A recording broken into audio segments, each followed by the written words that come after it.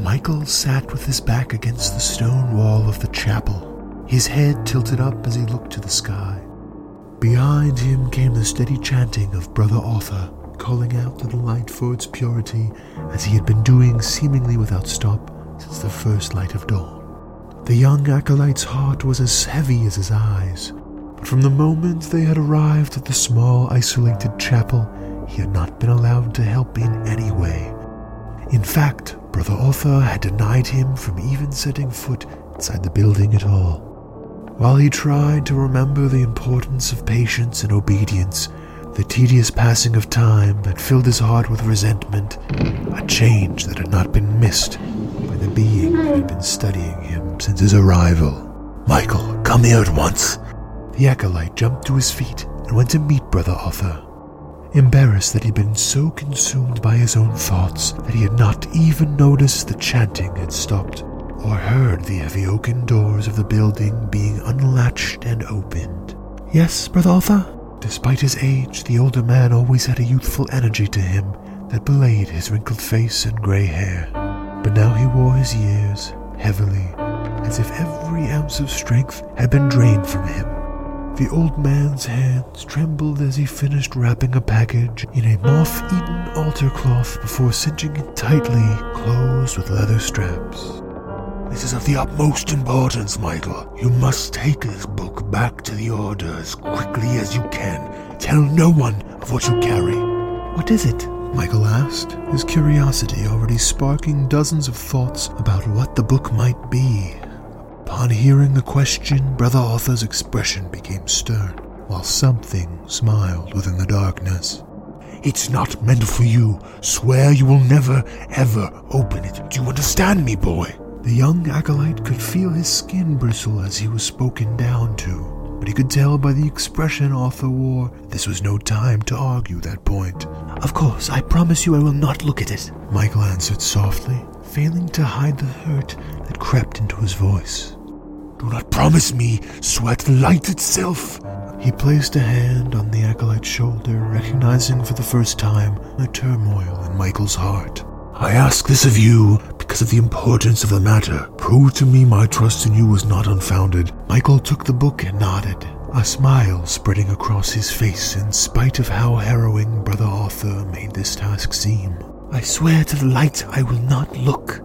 The older man studied Michael for a moment, seeing in the young acolyte a familiar ambition that had led so many others astray. He released his grip on the book and allowed Michael to claim it, watching as the acolyte emptied his pack and buried the wrapped book under the rest of his belongings. Arthur prayed for both their souls, that this would not be the moment where that ambition won out over caution. Knowing if there was any other choice, he would have carried this burden himself.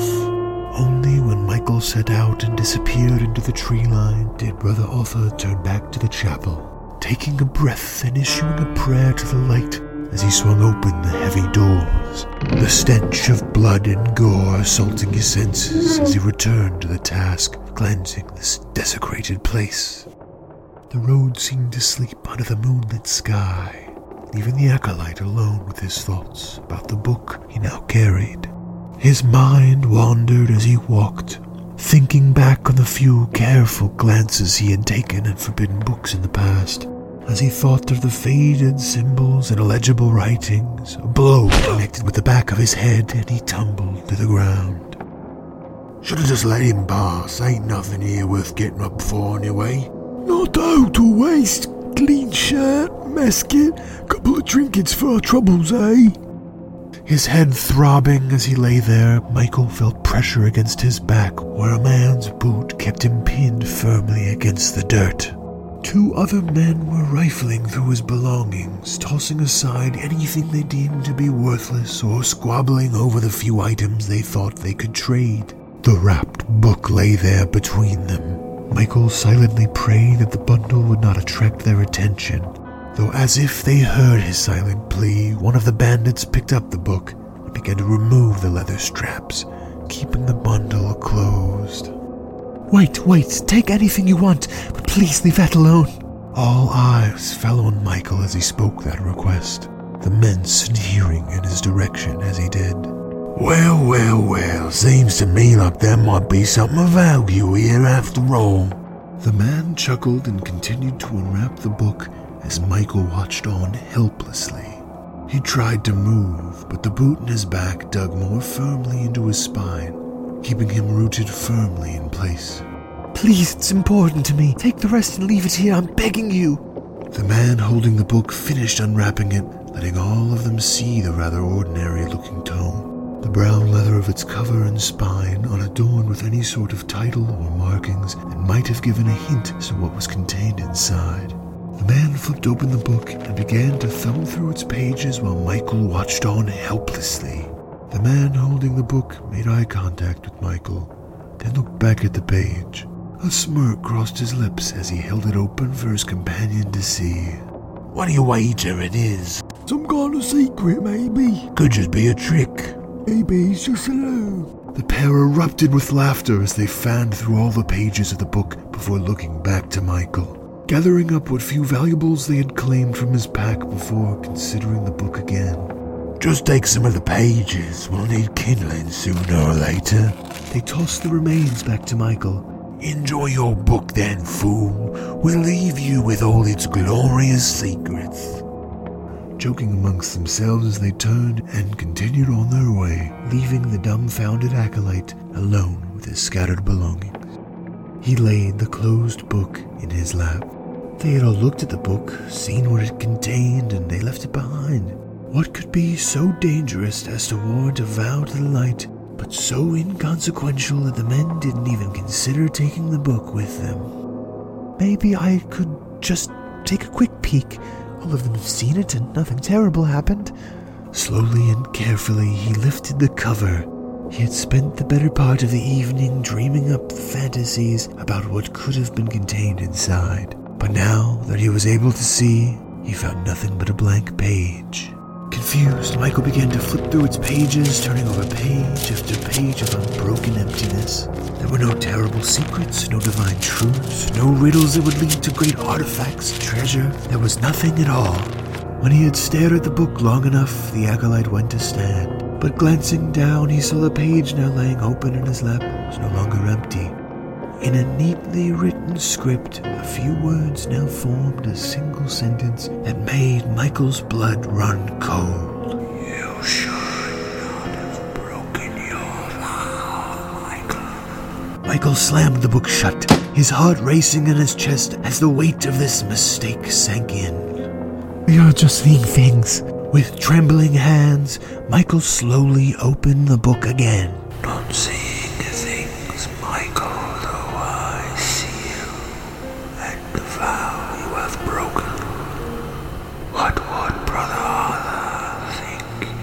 Guilt and pain shot through the acolyte as he saw the new phrase written in an otherwise empty book.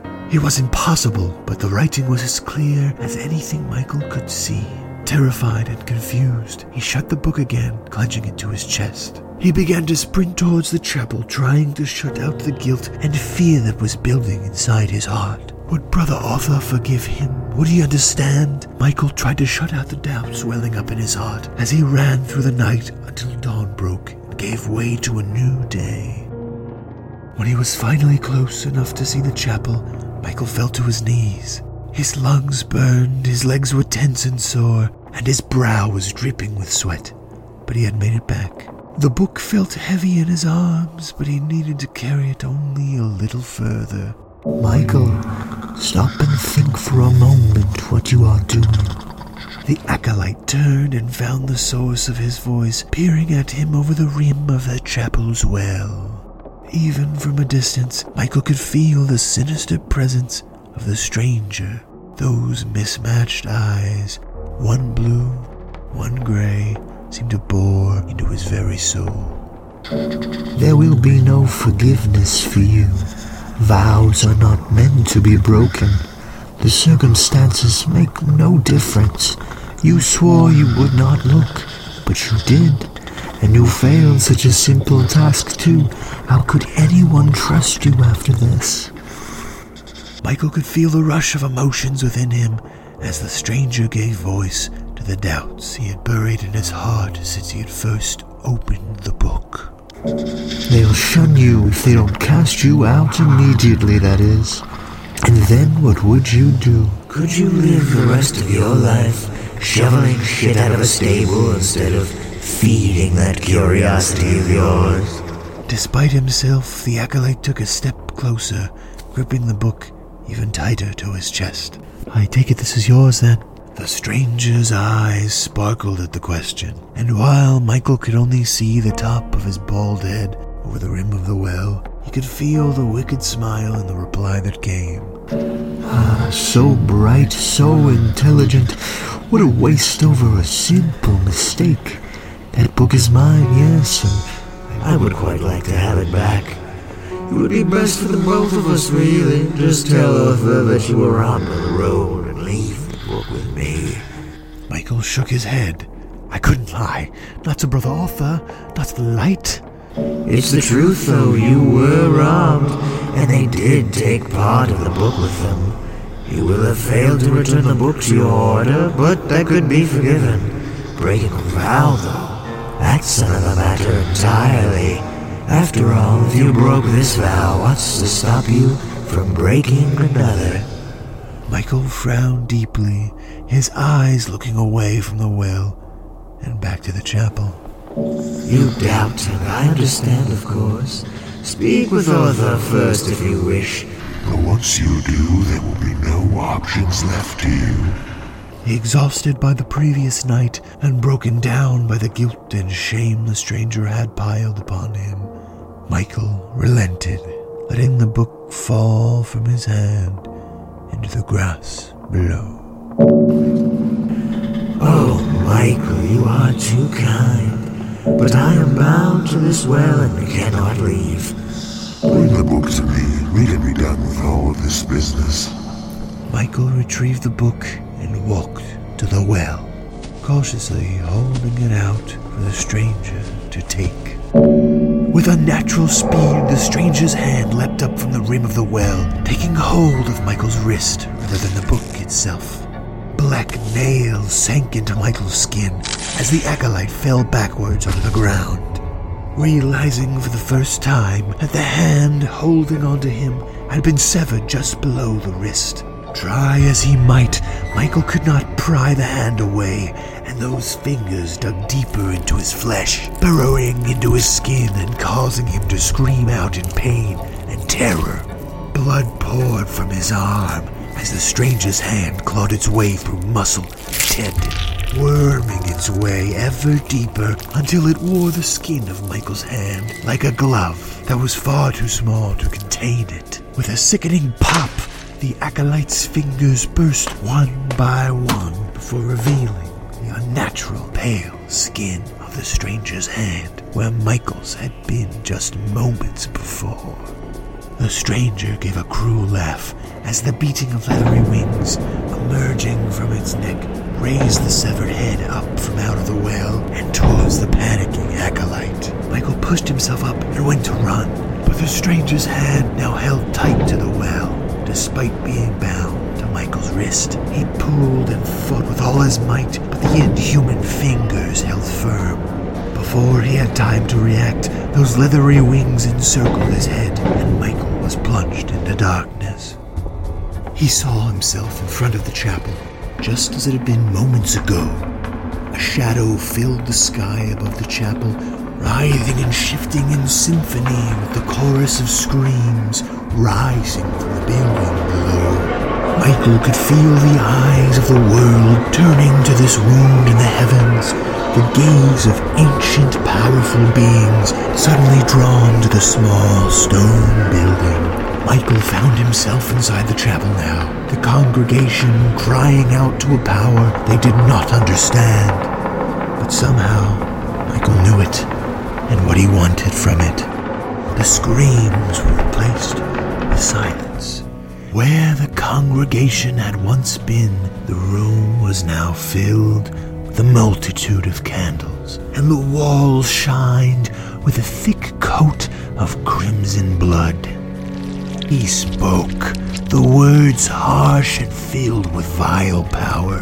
that caused the candle's flames to flicker and the ground to shake, while assaulting his mouth and throat. These were not words meant for humans to speak, and he was becoming something more than human. Michael's heart stopped, but he lived on, elevated to something beyond mortality.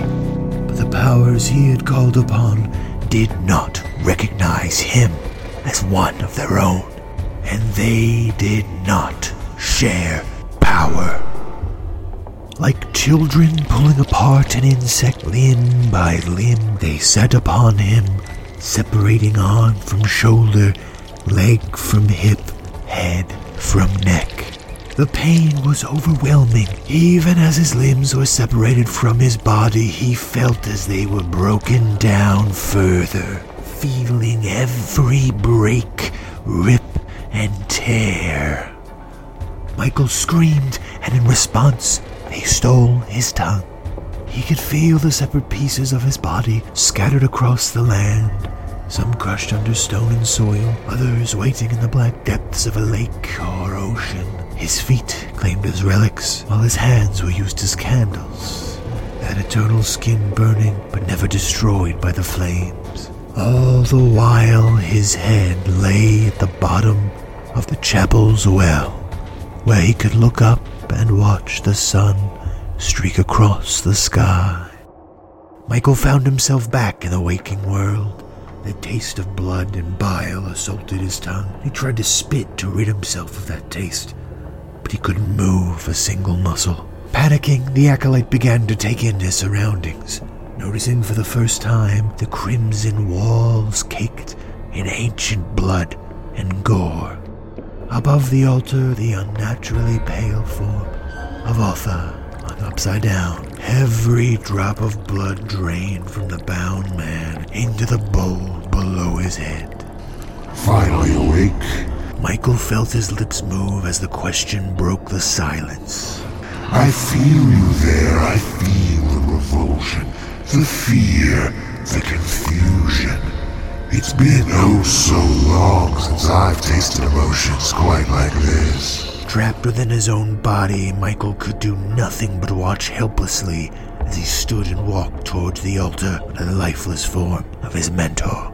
I can still feel that question burning in the back of your mind, Michael. The new Michael reached out and plunged his hand into the basin below where Brother Otha hung, retrieving his book from the rapidly cooling blood within. You still want to know why you fear the book so much, isn't that right?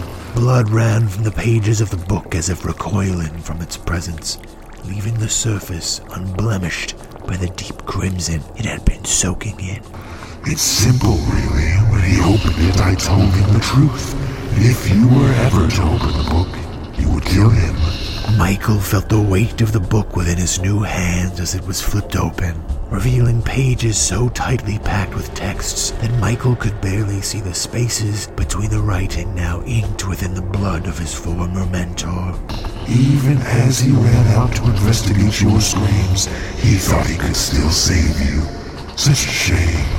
At least his death was of some use to us. But there is still so much work to be done before this body of ours begins to fail. Shall we check in on those brigands who assaulted you on the road? Perhaps a little revenge will raise your spirits. They leaned forward and peered into the blood-filled basin. Michael saw those mismatched eyes gleaming back with amusement, his blackened lips now curled into a smile. Trapped within his own mind, Michael gave a silent scream, causing the grin to curl even wider as he walked out of the Crimson Chapel to the waiting world beyond.